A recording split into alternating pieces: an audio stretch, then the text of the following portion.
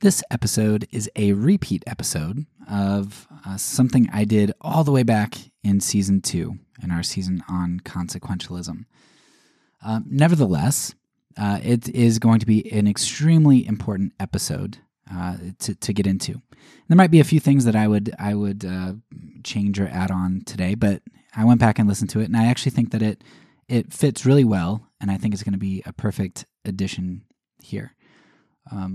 Now, it is back in our Season 2 audio quality of Xbox headset and telephone recording, but hopefully you can manage with that and it works out for you. But there is also a written version because it came from one of my blog posts, so you can read it if you can't deal with the audio. But this episode is representative of something that is really a part of who I am. I have always loved, thinking through ethical, moral conundrums. And in sports, I love asking well, what if this happens? And what if that happens? And just trying to find all these loopholes in the rules. And so this episode was born out of that type of thing. Because it was, I don't know, maybe when I was 15 or something, I came across this passage in the Bible, 1 Samuel 15 or 16, where it sure seemed like God was telling Samuel to deceive or lie or whatever. And I was like, oh, that doesn't seem really good for God because God can't lie, right? And so you get into that and you start asking other people about it. And then you start, of course, applying this to real life. Well, if lying is bad, could I lie to Nazis who are coming to look for Jews in my house? And of course, I would ask this question all the time, and along with a bunch of other moral conundrums. And I remember it wasn't too long ago, maybe 5 or 6 years ago, I was talking to somebody else who was, he had graduated from seminary, and we were just having a good discussion. And I was like, there are serious ramifications to how you answer this question. Because either God can lie or he can't, and that means that we should lie or we can't. And what are the implications for love then? If I can't lie in a situation where people's lives are at stake. But if I can lie, then what implications does that have too? It was just mind-boggling to me.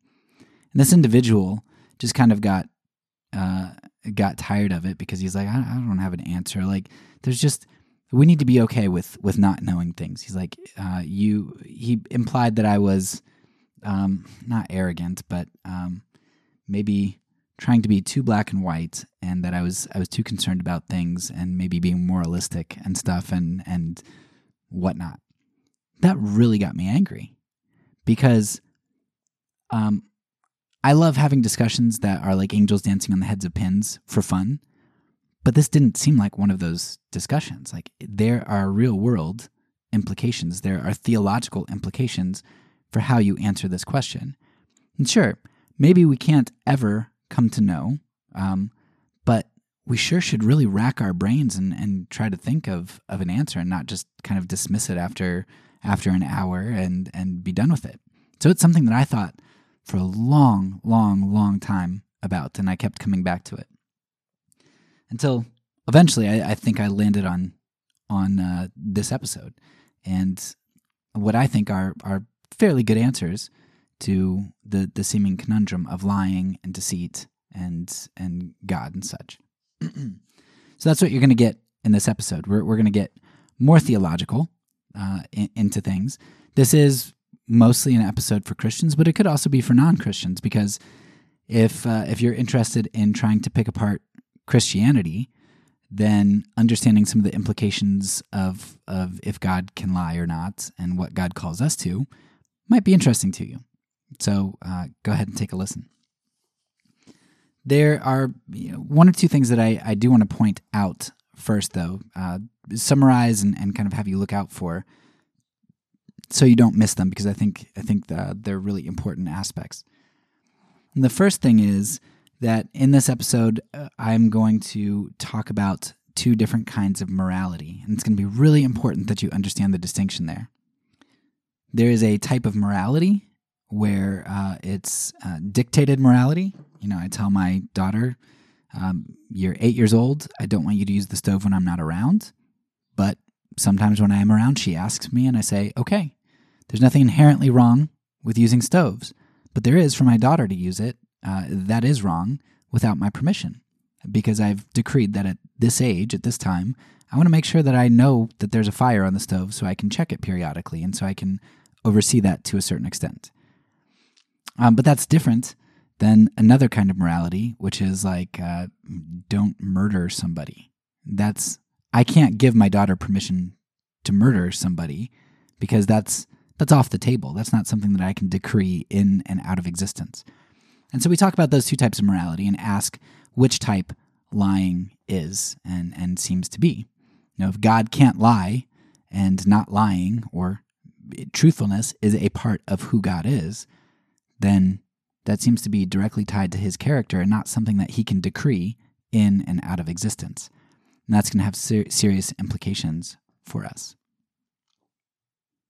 Second, I'm going to talk about how the importance of truthfulness and fidelity is, prime on the list. Right? If God is not truthful, if he has lying at his disposal, if he can be unfaithful in that regard, unfaithful to the truth, then what are the implications for my ability to trust in him? And we will talk about some of those scenarios and explain why, if God can lie, we can't trust him. Like, we can't have confidence in our faith. And then finally, something that I don't really get into, but I want to kind of draw a conclusion about is that, it's important for God to be faithful and to be truthful, but then it also follows then that it's important for us to be faithful and truthful as well. Now that's going to include, if truthfulness is tied to God's character, then that ideal of truthfulness requires that we are faithful to that no matter what as well. And I think everybody knows this too. I think even the people who are going to want to christen lying as an okay thing when you're trying to save somebody's life, they know that truthfulness is important, right? It can't be compromised. Let me give you a prime example. My conservative Christian crowd who wants to consequentially dismiss truthfulness in all occasions, I want you to think back to the early Christian martyrs, right? They have Roman officials coming to their house. They've got a bust of Caesar or whatever, and they're like, look, kiss the bust, right? Say that Caesar is Lord, meaning Jesus is not, right? Just say the words, right? Just kiss the bust. Now, in my mind, wanting to kind of figure out loopholes, be like, well, if lying to save lives can be good, wouldn't lying here save my life? Wouldn't that be good? What if I'm saving my family's lives? What if I'm saving my church community's lives by kissing the bust? Save 50 people's lives by just kiss the bust. I don't mean it. It's a lie, right? When I kiss the bust of Caesar, it's a lie. When I say Caesar is Lord, I'm lying. I don't really believe it. You're not going to find a conservative evangelical who's going to say that that's okay, because they recognize that no, you can't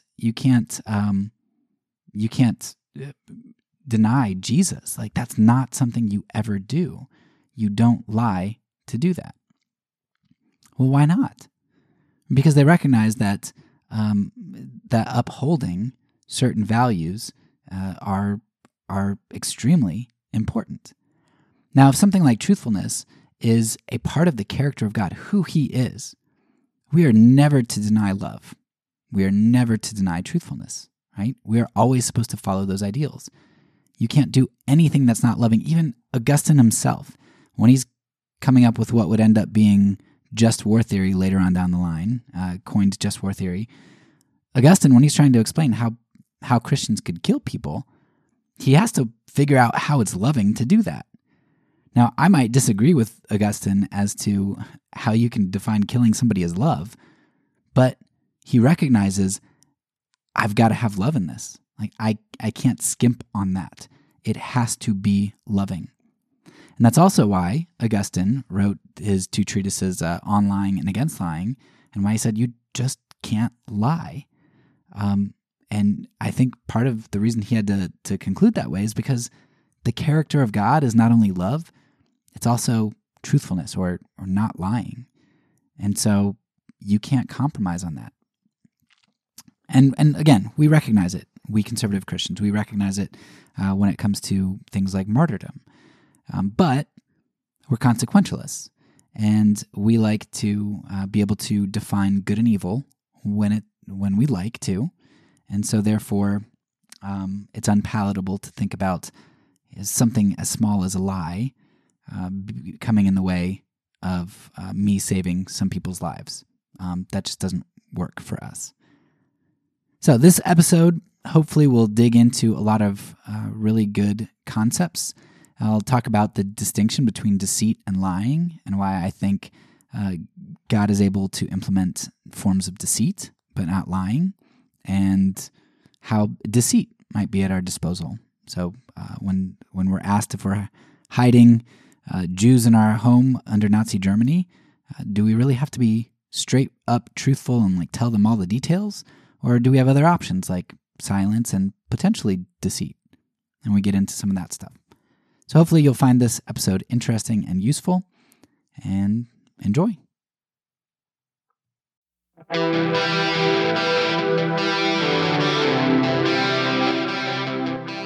Welcome back to the Fourth Way Podcast. We are continuing our discussion of consequentialism by looking at our third moral conundrum today. And that is the moral conundrum of whether it is right to lie in order to save lives.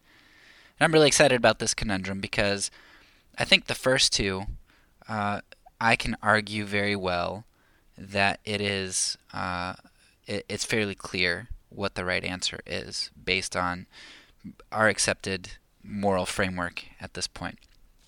I think the lying one is a lot harder to handle because there's this intuition that a lot of us have that, you know, while lying is enough to send us to hell, if we have one lie, that's enough to damn us in the eyes of God.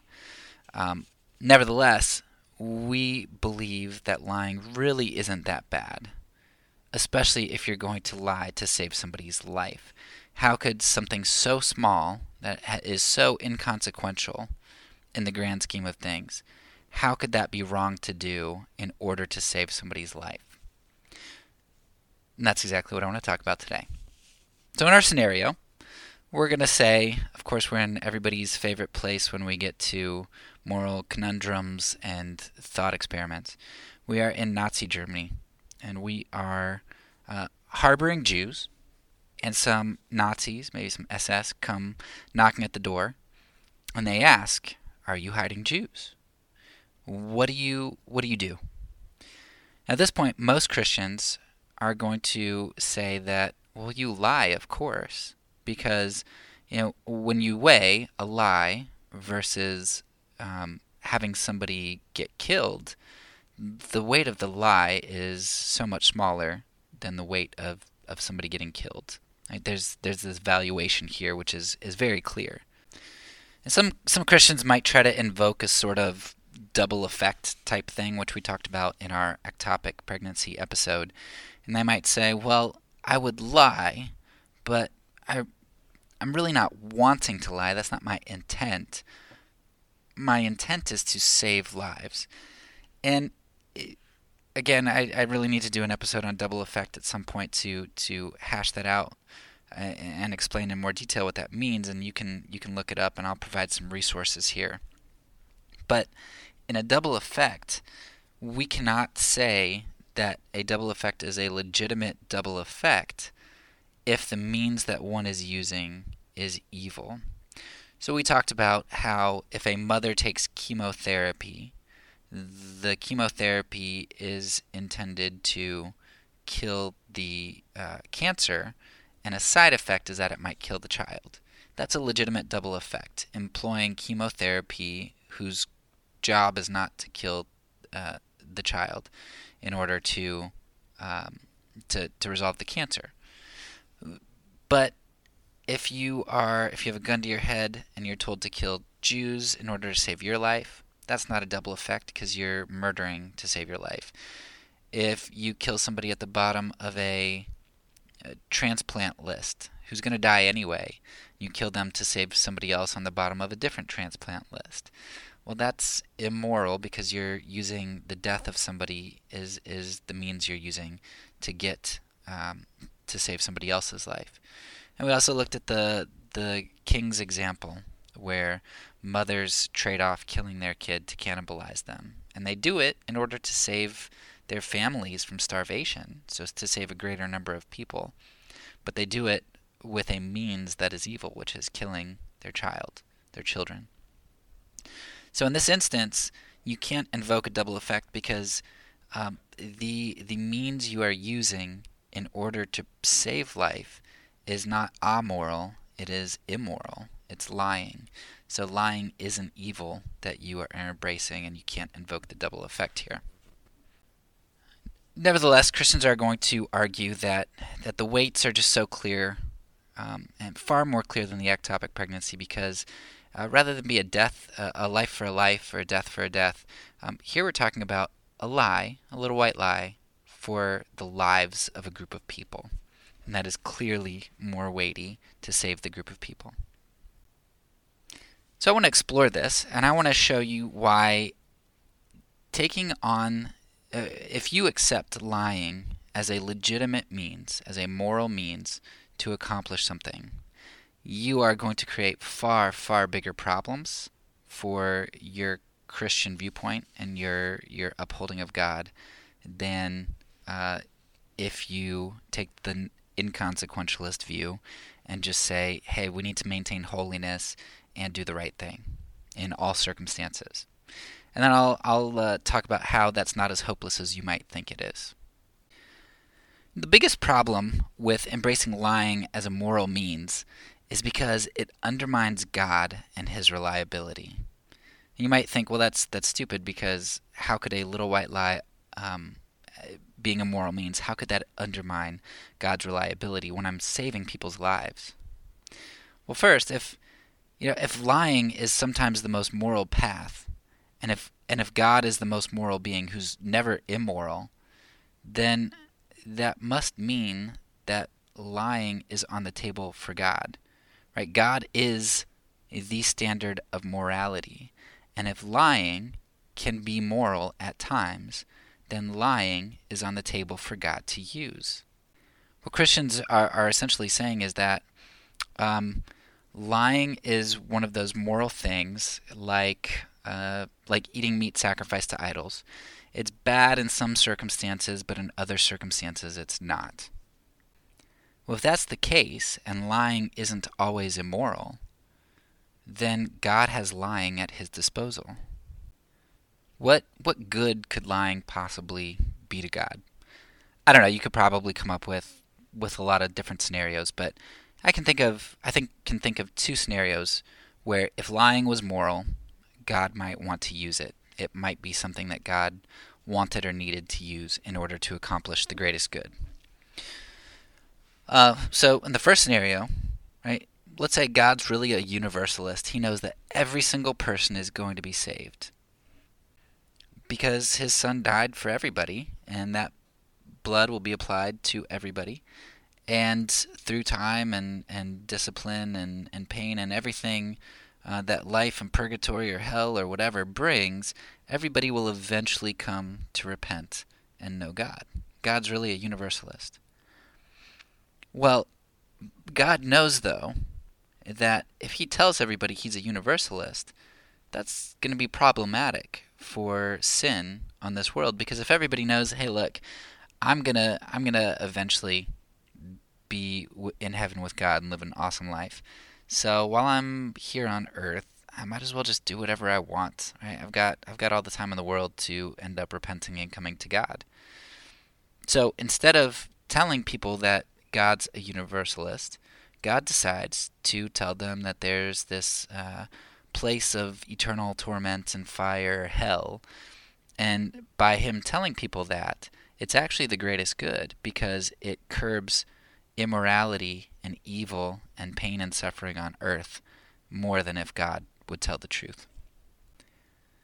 Now, we could reverse that scenario and play it the opposite way and come to the same conclusion. What if everybody's really damned? God knows it. Everybody's going to hell or going to be annihilated or whatever. But God knows that a world in which religion exists produces the least amount of evil and violence. So we really don't have any hope, even though the Bible says that we do and other religions say that we do. There's really no hope. We're hopelessly lost. But God tells us that there's hope, because by giving us hope, we actually lead less damnable lives, and the greatest good comes about. So lying could be very useful to God in his work with free creatures. Of course, the Christian retort is going to be, well, it's impossible for God to lie. Okay, even if it were useful for God, it's impossible for God to lie because the Bible tells us that God can't lie. But that right there is what we call circular reasoning. God can't lie because the Bible tells us God can't lie. The Bible can't lie because God can't lie. Right? That's circular reasoning. If we are going to say that lying can be moral, then God has lying at his disposal. It does not conflict with God's character. If we believe in the greatest maximal being, which is what Christians would say God is, then lying wouldn't be this component that needs to be part of that maximal aspect. It's the morality, right? God is an upright, moral being, and if lying isn't always immoral, then lying is one of the possibilities for God. And so, if His Word tells us that He can't lie, we can't trust that's true, that God can't lie, because God has lying at His disposal. Now, especially for conservative Christians, this is extremely problematic because it undermines the Bible's reliability.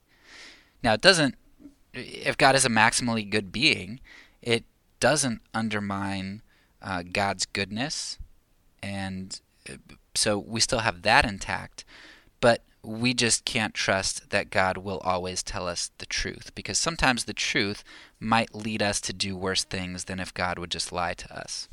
And since God has to be moral and bring about the greatest good, then He needs to lie to us at times, most likely. I think a lot of confusion can be disposed of by looking at the two different types of morality that we see existent in the world. So like I said, what a lot of people are doing is they take a look at lying and they view it kind of like the meat sacrifice to idols thing.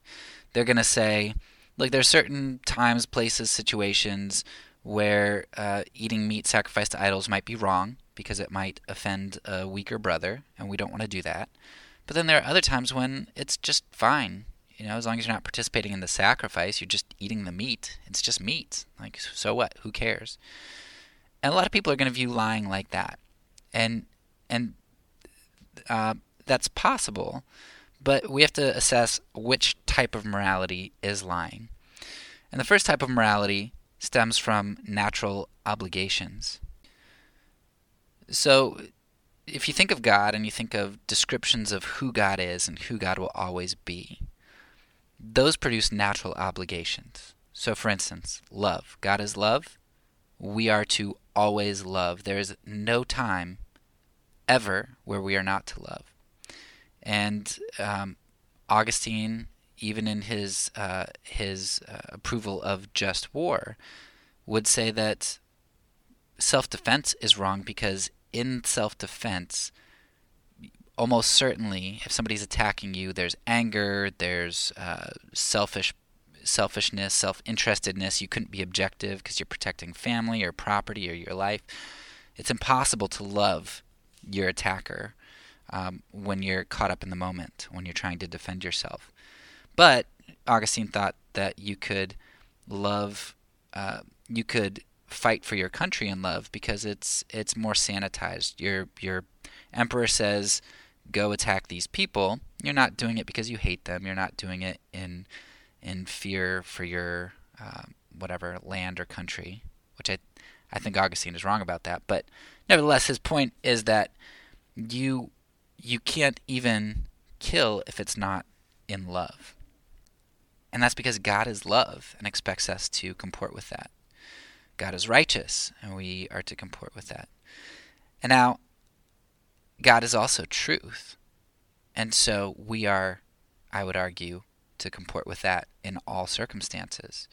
And that right there, if truth is part of God's character, then anything that is opposed to the truth, anything that is not the truth, anything that is a lie, would be opposed to God's character and therefore wrong, because it oversteps this natural obligation we have, which flows out of the character of God himself. God can't contradict his character, so he can't not be love, he can't not be truth. And he calls us to seek that same holiness, to be perfect like he is perfect. It is impossible to transgress natural obligations without being immoral. God can't do it, we are not to do it. It's immoral. The problem is that a lot of Christians who want to approve of lying are going to put lying into the second category, and that would be not natural obligations, but relational obligations. So certain obligations that we have are a result of authority or position in a relationship. We have responsibility when our car hits someone else. Even if we weren't driving, most cultures or many cultures have this law that I still, my insurance pays for it. Like I'm responsible because I'm the owner of that car. And my car was brought into relationship with another car owned by somebody else. So I was brought into a relationship with somebody else through an accident, and I therefore have some level of responsibility. We see something to this extent in the Old Testament. There are some commands, one in particular that I can think of, where God commanded that there be fences placed around roofs or second stories or something like that, because people had to take care for the family and friends to make sure that they weren't negligent of taking proper precautions in order to protect life, because life is sacred. See this example all the time with your own kids, right? Parents can demand certain things of their kids that aren't necessarily immoral. With our daughter, who's 5, she has learned how to make eggs, but we tell her, you may not use the stove. Now, that's not because using the stove is immoral. It's because it's a safety issue. Nevertheless, there are times when we say, okay, hey, we're around, we'll be here, so you can go ahead and make eggs on the stove today, right now. And then using the stove isn't immoral. So there are times when it is immoral for her and times when it isn't, even though the use of the stove in and of itself is not a moral issue. It becomes a moral issue because of the relationship of authority and us telling her that she cannot do something. We can find other parental sorts of things, right? So I could allow, like some parents allow their kids to drink alcohol underage and have like alcohol parties. That would be something that is not legitimate for me to do because of my relationship to the state.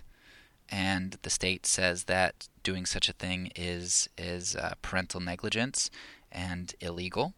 So even though I could give my kids permission to do that, because of my relationship with the state, I can't. Not to mention my relationship with God and my responsibility to take care of my children. And then also there are other times like I can discipline my daughter or son, but they can't discipline each other. Sometimes what's right for me to do is not right for them to do. And sometimes what's okay for me to do is okay for them to do. And sometimes it's dependent. And we've got all of these relationally dependent things with authorities, with peers, with whatever, There are things that are moral, which change based on circumstances. Now that's the category that people want to put lying into. They want to say that there are certain circumstances where to lie would actually be the right thing to do. And I get that sentiment. I think I would want to lie in a situation, and I might lie in a situation where I was trying to hide a protected group of people. Um, Nevertheless, I don't know how you can argue that truthfulness and lying fit into the relational obligation that can sometimes be wrong, sometimes right, versus putting it into the natural obligation, which is something that flows out of the character of God Himself. It seems very clear that truthfulness and its antithesis of lying would go against God's character. So is lying just a command from God given to us, like we give commands to our kids not to use the stove? Is it something that can be rescinded by God? And He can say, nah, you can go ahead and lie in this situation. Is it God's prerogative? Or is it directly tied to His nature? Those who want to argue that lying is God's prerogative, beyond running into numerous problems that we already mentioned about undermining Scripture, undermining who God is declared to be, besides those huge problems, despite those, people want to continue to argue that lying can be okay because it's so intuitively right in a situation where you're protecting innocent lives. And they bring up problem passages where God clearly seems to deceive people. 1 Samuel 16 is my favorite example. I remember coming across this a long time ago, and I'm like, how do you deal with this? And Samuel is told to go and anoint David king while Saul is already the king.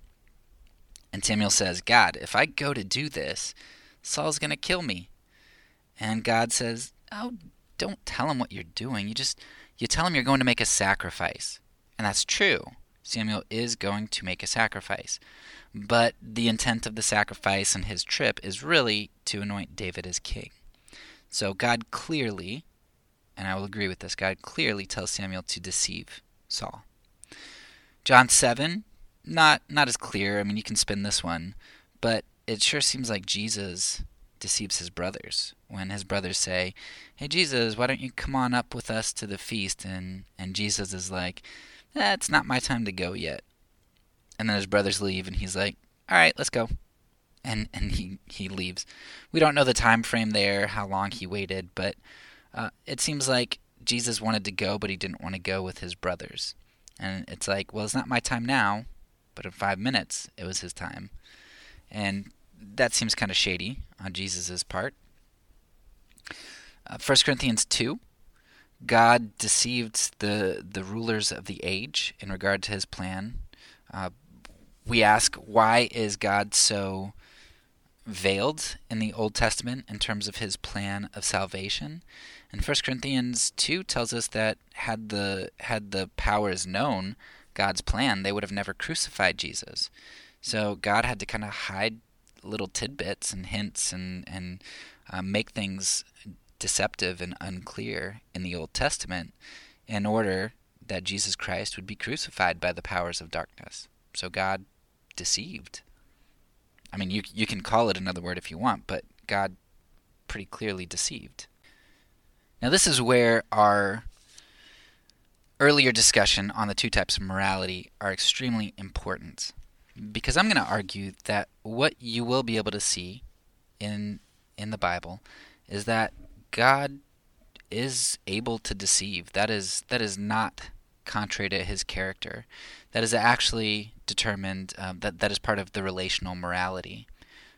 Because deceit is a quantitative dispersing of information. It is not a qualitative.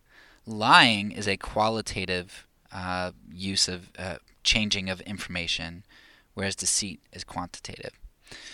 So, for example, if you lie, you are saying something that is untrue. You are saying something that is false. If you deceive, you are not saying something that's false. You are only giving a particular amount of information. You're not giving the whole piece of information. Now, of course, when we think deceit, we think, oh, well, that's bad. That's what scammers do to try to trick people out of money. That's what kids do to try to get out of discipline. And that's right. Deceit is bad in those circumstances. But let me give you some examples where we would say deceit isn't wrong. If we are driving by an accident scene and I see that somebody's decapitated, it's like really bad. It's a terrible scene as we drive by. And my kids say, "Hey, Daddy, what happened?" Do I say, "Oh, a terrible accident. In fact, I saw that guy's head over there"?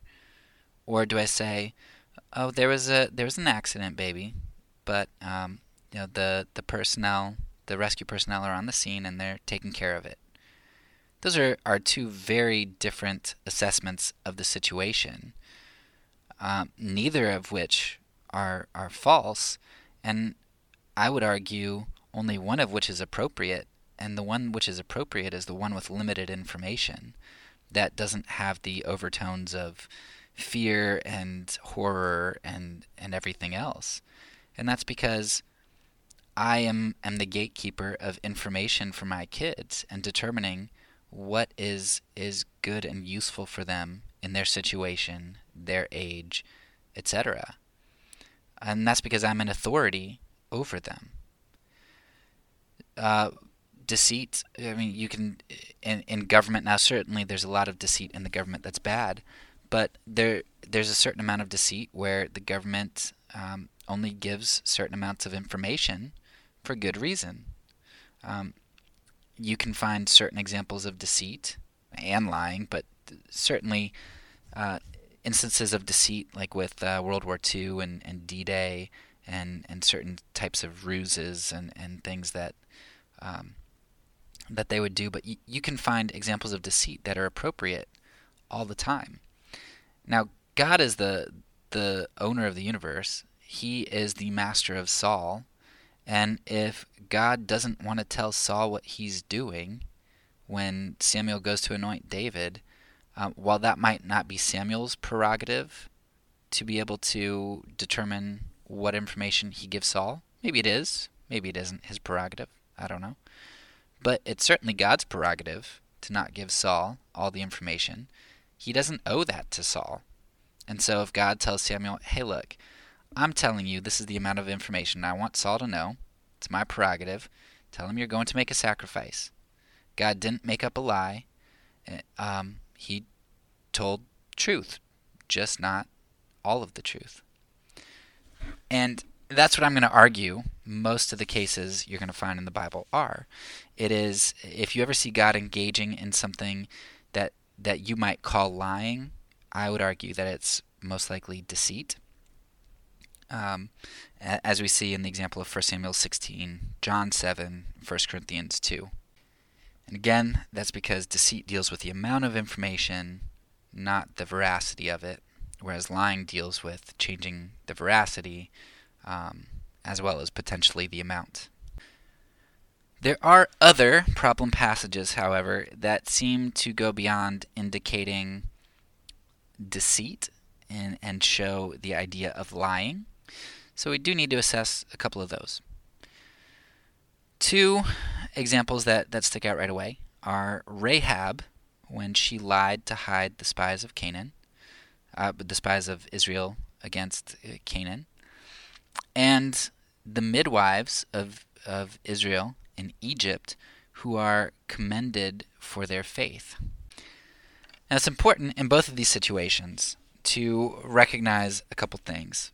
First of all, these individuals are never recognized for the lies that they told. Rahab's faith was in God, and she recognized God as Lord, and she decided to lie in order to do what she thought was the right thing. Now, the right thing was worshiping Yahweh, but that doesn't mean that everything she did to go about worshiping Him and following Him was right. we're not told that that's what was right. But Rahab siding with Israel certainly was. I mean, if you are going to try to argue that we have to accept Rahab's lying for sure as something that the Bible condones, then you're going to run into a lot of problems with other stories like, Tamar dressing up as a prostitute and getting her father-in-law to have the kid that she deserved with him. She's in the lineage of Jesus, and you know that she was wronged, but is that how she should have gone about doing it? I don't know. I mean, it's a story of a woman who was bold and who kind of got justice for herself in one sense, but that doesn't mean that the Bible necessarily approves of her actions. So I would say the same thing with Rahab. It's just you can't say that Rahab's lie is what's in view here. And I would say the same thing with the midwives as well. The midwives, the point of the story of the midwives isn't that they are commended for lying. It's that they recognize the dignity of human life and tried to protect it. And they may have deceived Pharaoh. We don't know exactly what was said or if they were lying. Maybe the Hebrew women were more robust and had their kids quickly. Maybe God gave the Hebrew women that special feature during this time in order to prevent kids from being killed. We just don't know if they lied or not. But that also isn't what's in view when they're commended for their faith in following God. So up to this point, it would be pretty easy to make my argument. Unfortunately, there is one very difficult passage to deal with in terms of defending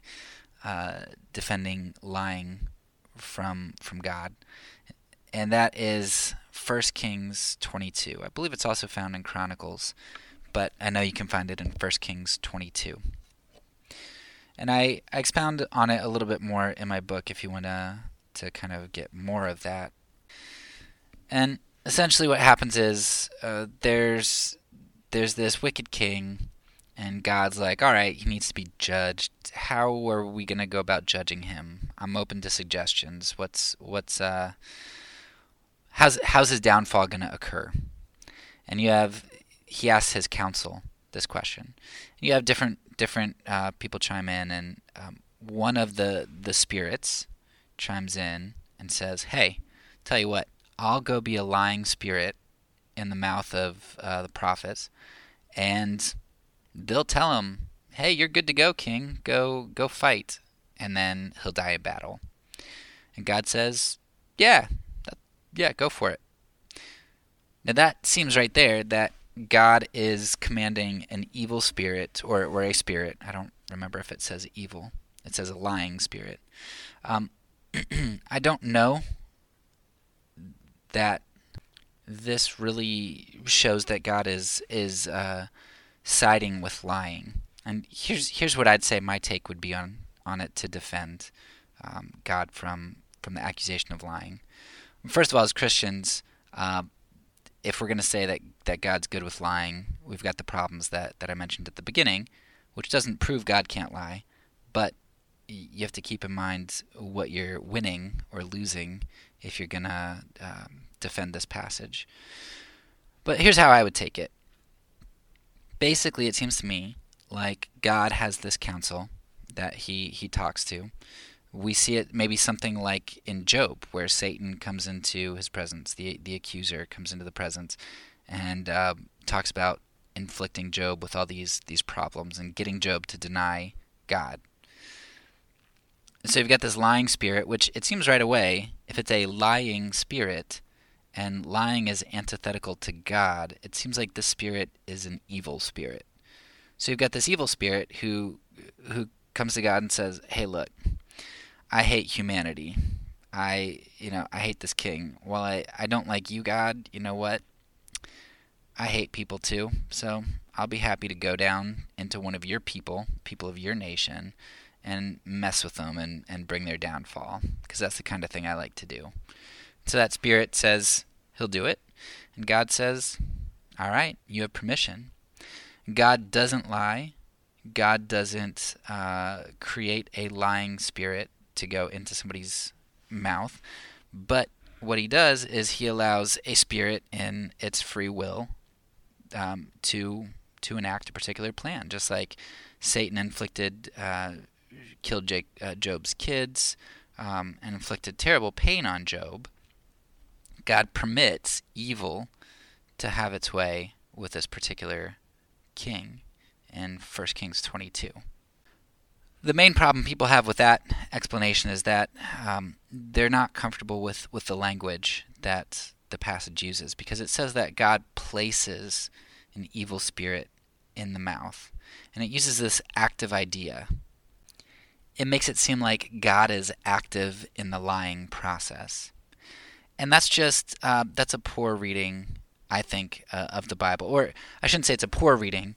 I should say it's clearly not the only way that active words like this are used for God. We see in Joseph's slavery, right?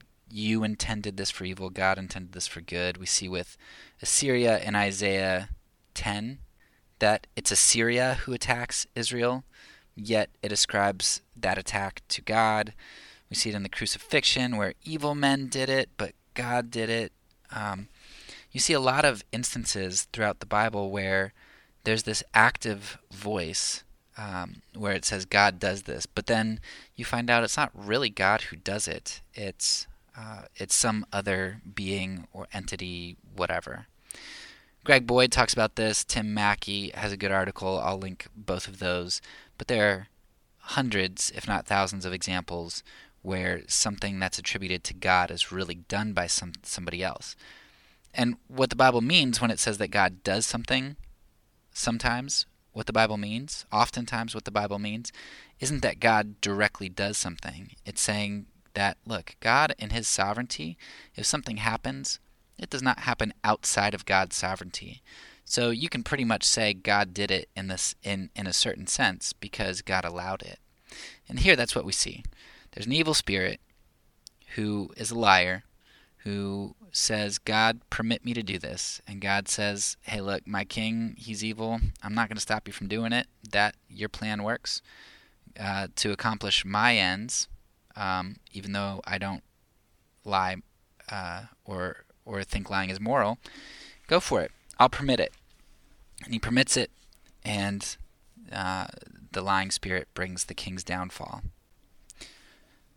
1 Kings 22 is definitely the hardest passage to deal with, but there isn't much else that's extremely difficult to handle. I think you can explain deceit very easily throughout the Bible. I think you can explain very clearly that truthfulness is the antithesis of lying, and truthfulness is a part of God's character, so that character must be adhered to. And not to mention, you lose so much if you are going to embrace the possibility of lying as moral. So I can deal with one passage that makes me uncomfortable. I think there's also one with like Elisha or Elijah or something. But I can deal with one or two uncomfortable passages that are maybe difficult to explain and have two good explanations, one for lying and one against it.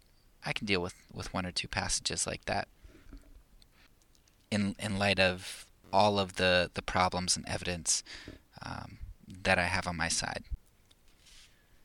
Okay, but what about the heart of the law over the letter of the law? Isn't saying that you're not going to lie to save lives just being a legalistic Pharisee, just so you can say that you're holy? I will definitely talk about this in its own episode and go into a lot more detail about how inconsequentialism is not Pharisaical. In fact, it's very opposed to being Pharisaical, and it actually helps you not to be. So for further explanation, please go and check out that episode. But just for a basic rundown here, I would just highlight that you need to know that the heart is always harder than than uh, than legalism. So just because I'm asking somebody to do a hard thing here, that doesn't make it legalistic or pharisaical. Right? Jesus added to the command of adultery lust. He added to the command of murder hatred. And I would say that in this instance, saying that I can choose to lie to somebody because they're my enemy, I think Jesus would take that away too. Or he'd say, okay, so you heard you shouldn't bear false witness, right, in court. Well, I tell you, don't even lie to your enemy. I mean, that seems like the type of thing that Jesus would say, where truth isn't just for your own people, truth is for everybody. So don't withhold truth from people. Don't create falsities, falsehoods. The other thing I'd say right here is that the heart of the law, it tends to strip away rigid barriers added to God's being. Let me give you an example and then try to go from there. So the Sabbath is one of the examples that Jesus uses, and he said, look, he stripped away empty ritual by saying that like the Sabbath was made for humans, not humans for the Sabbath. Like you got the wrong order, and you are to observe the Sabbath, but the Sabbath is kind of like what you find in Hebrews 10:24, right? Don't forsake the assembling of yourselves together, but spur one another on to love and good deeds. The point of resting on the Sabbath is to look to God for dependence and to have community with other people. The Sabbath is so you focus on others. It's not so you are so rigid that you can't focus on people.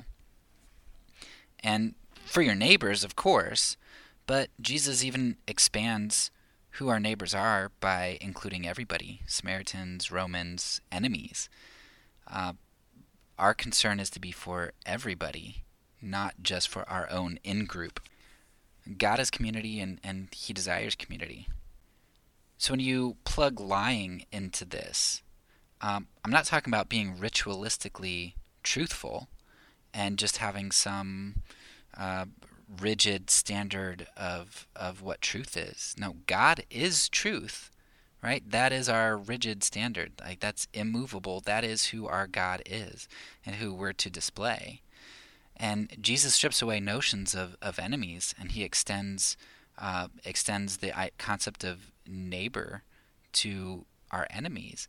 And so when we say that God is truth and we are to convey that God is truth, then we convey truthfulness to everybody without exception. The heart of the law doesn't say, I can pick and choose who to display truth to, and if they're my enemy, I can choose not to display it to them. That's not the heart of the law. That's pharisaical.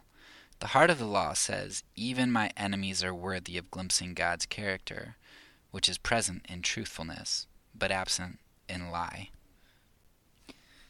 And now I want to acknowledge that life is very important. We are all made in the image of God. But life is not the ultimate thing for Christians. Imaging God is, and God is imaged in more ways than just life. He's imaged in love. He's imaged in truthfulness. When I think of this type of thing of upholding life, I think of the witch from Tangled, Rapunzel, who, she kidnaps and lies and steals and murders to sustain life. And it's her own life, yeah, but you can just see that what a compromise it is for her, because she values life so much that she lacks all integrity. And now a little white lie might not seem like much, but theologically it's saying a lot about who God is. It's saying a lot about what's important in life. It just says a lot, which we've talked about to a great extent so far. Okay, so here's the big question that most people probably have by this point, if you haven't written me off and stopped listening yet. If lying is bad, but saving innocent lives and doing good in the world is important, then how can we uphold the value of both life and truth? And this is, once again, if you have listened to season one on nonviolence, you just recognize over and over and over again that people give you false dichotomies to make you feel like you have to choose an evil. They do it with the election. They do it with ectopic pregnancies. They do it with nonviolence. I mean, they do it all the time. And it's done again here in this idea of telling the truth. Right? As the story goes, if the Nazis come knocking at your door, you either have to lie and be a loving person, or you have to bear it all. You have to tell them everything. And that's just not true. You have a number of options at your disposal. You can lie, you can tell the truth, the whole truth. You can remain silent, or you can deceive or give by giving a partial truth. And I would argue that the partial truth, we already talked about why deceit isn't inherently bad. I would argue that while lying is always wrong, deceit, giving people only a certain amount of information in order to misdirect them, in order to save lives, I would argue that somebody looking for innocent life in order to kill it they are not warranted full information. I don't feel like I have to give that to them. So I think that would be perfectly moral to do that in that situation. Most people are going to push back, though, and say that, look, if a Nazi comes to your door and you just remain silent, he's going to know that something's up. If you tell a partial truth, like if they say, do you have any Jews hiding here? Well, you don't want to say yes, and you don't want to say no. I mean, I guess you could say yes, like, oh yeah, we've got, 10 Jews hiding here? You could try to say it sarcastically. But in general, you're not going to want to say yes or no. So how do you really deceive if they say, do you have Jews hiding here? It's a great question. You have to be creative, and I don't know. I hope I'm never put in that situation. Whether it's through comedy or sarcasm or whatever else, I know that people can figure out ways, and that if God can blind a donkey, he can blind people to your deceit or your silence, and he can preserve and save you if you want. But I think lying is something that people think, well, if the Nazis come to my door and I lie, that's my hope of success. And if I don't, then there's failure. But lying isn't necessarily proven to give you any better chances. It might make it feel easier, but to sustain a lie, the implications of if they find out you were lying, they might have harsher consequences on you and your family. Lying and choosing evil, you're refusing to acknowledge the possibility of God's hand in the whole series of events, and you're depending on yourself for control. I mean, lying it sounds like it's a lot better, but it just isn't necessarily better than deceit, and maybe not even better than remaining silent. You just don't know what God's going to do in a particular situation. Augustine and Grudem are two men that you won't find me agreeing with very much when it comes to subjects related to this podcast. But both of them affirm that lying is never moral for Christians. I'll provide a source here. Grudem has a pretty interesting, relatively short article that assesses this and some historical background. And Augustine too. It's very interesting. But both of those men recognize the problem you're going to get if you embrace the morality of lying. It might get you a more comfortable position when you talk about things like the Holocaust, but you lose a lot when you take that on, and you create a lot of inconsistencies. Hopefully you found this episode thought-provoking and informative, even if you don't wholly agree yet.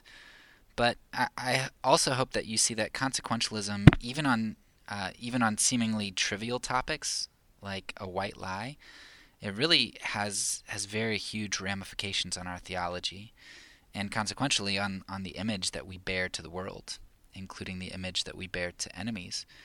And that image that we bear to enemies, we might not want to bear it to them, but it is through our imaging to the world that God often uses that means to bring people to himself.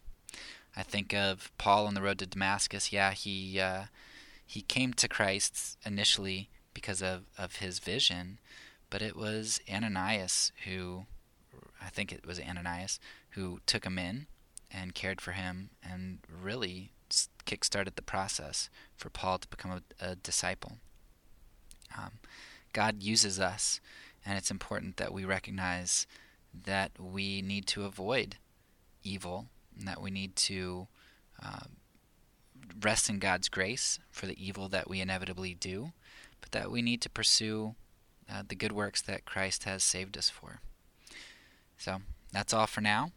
Since I'm a pacifist, messed that one up. That's all for now. So peace. Because I'm a pacifist, when I say it, I mean it.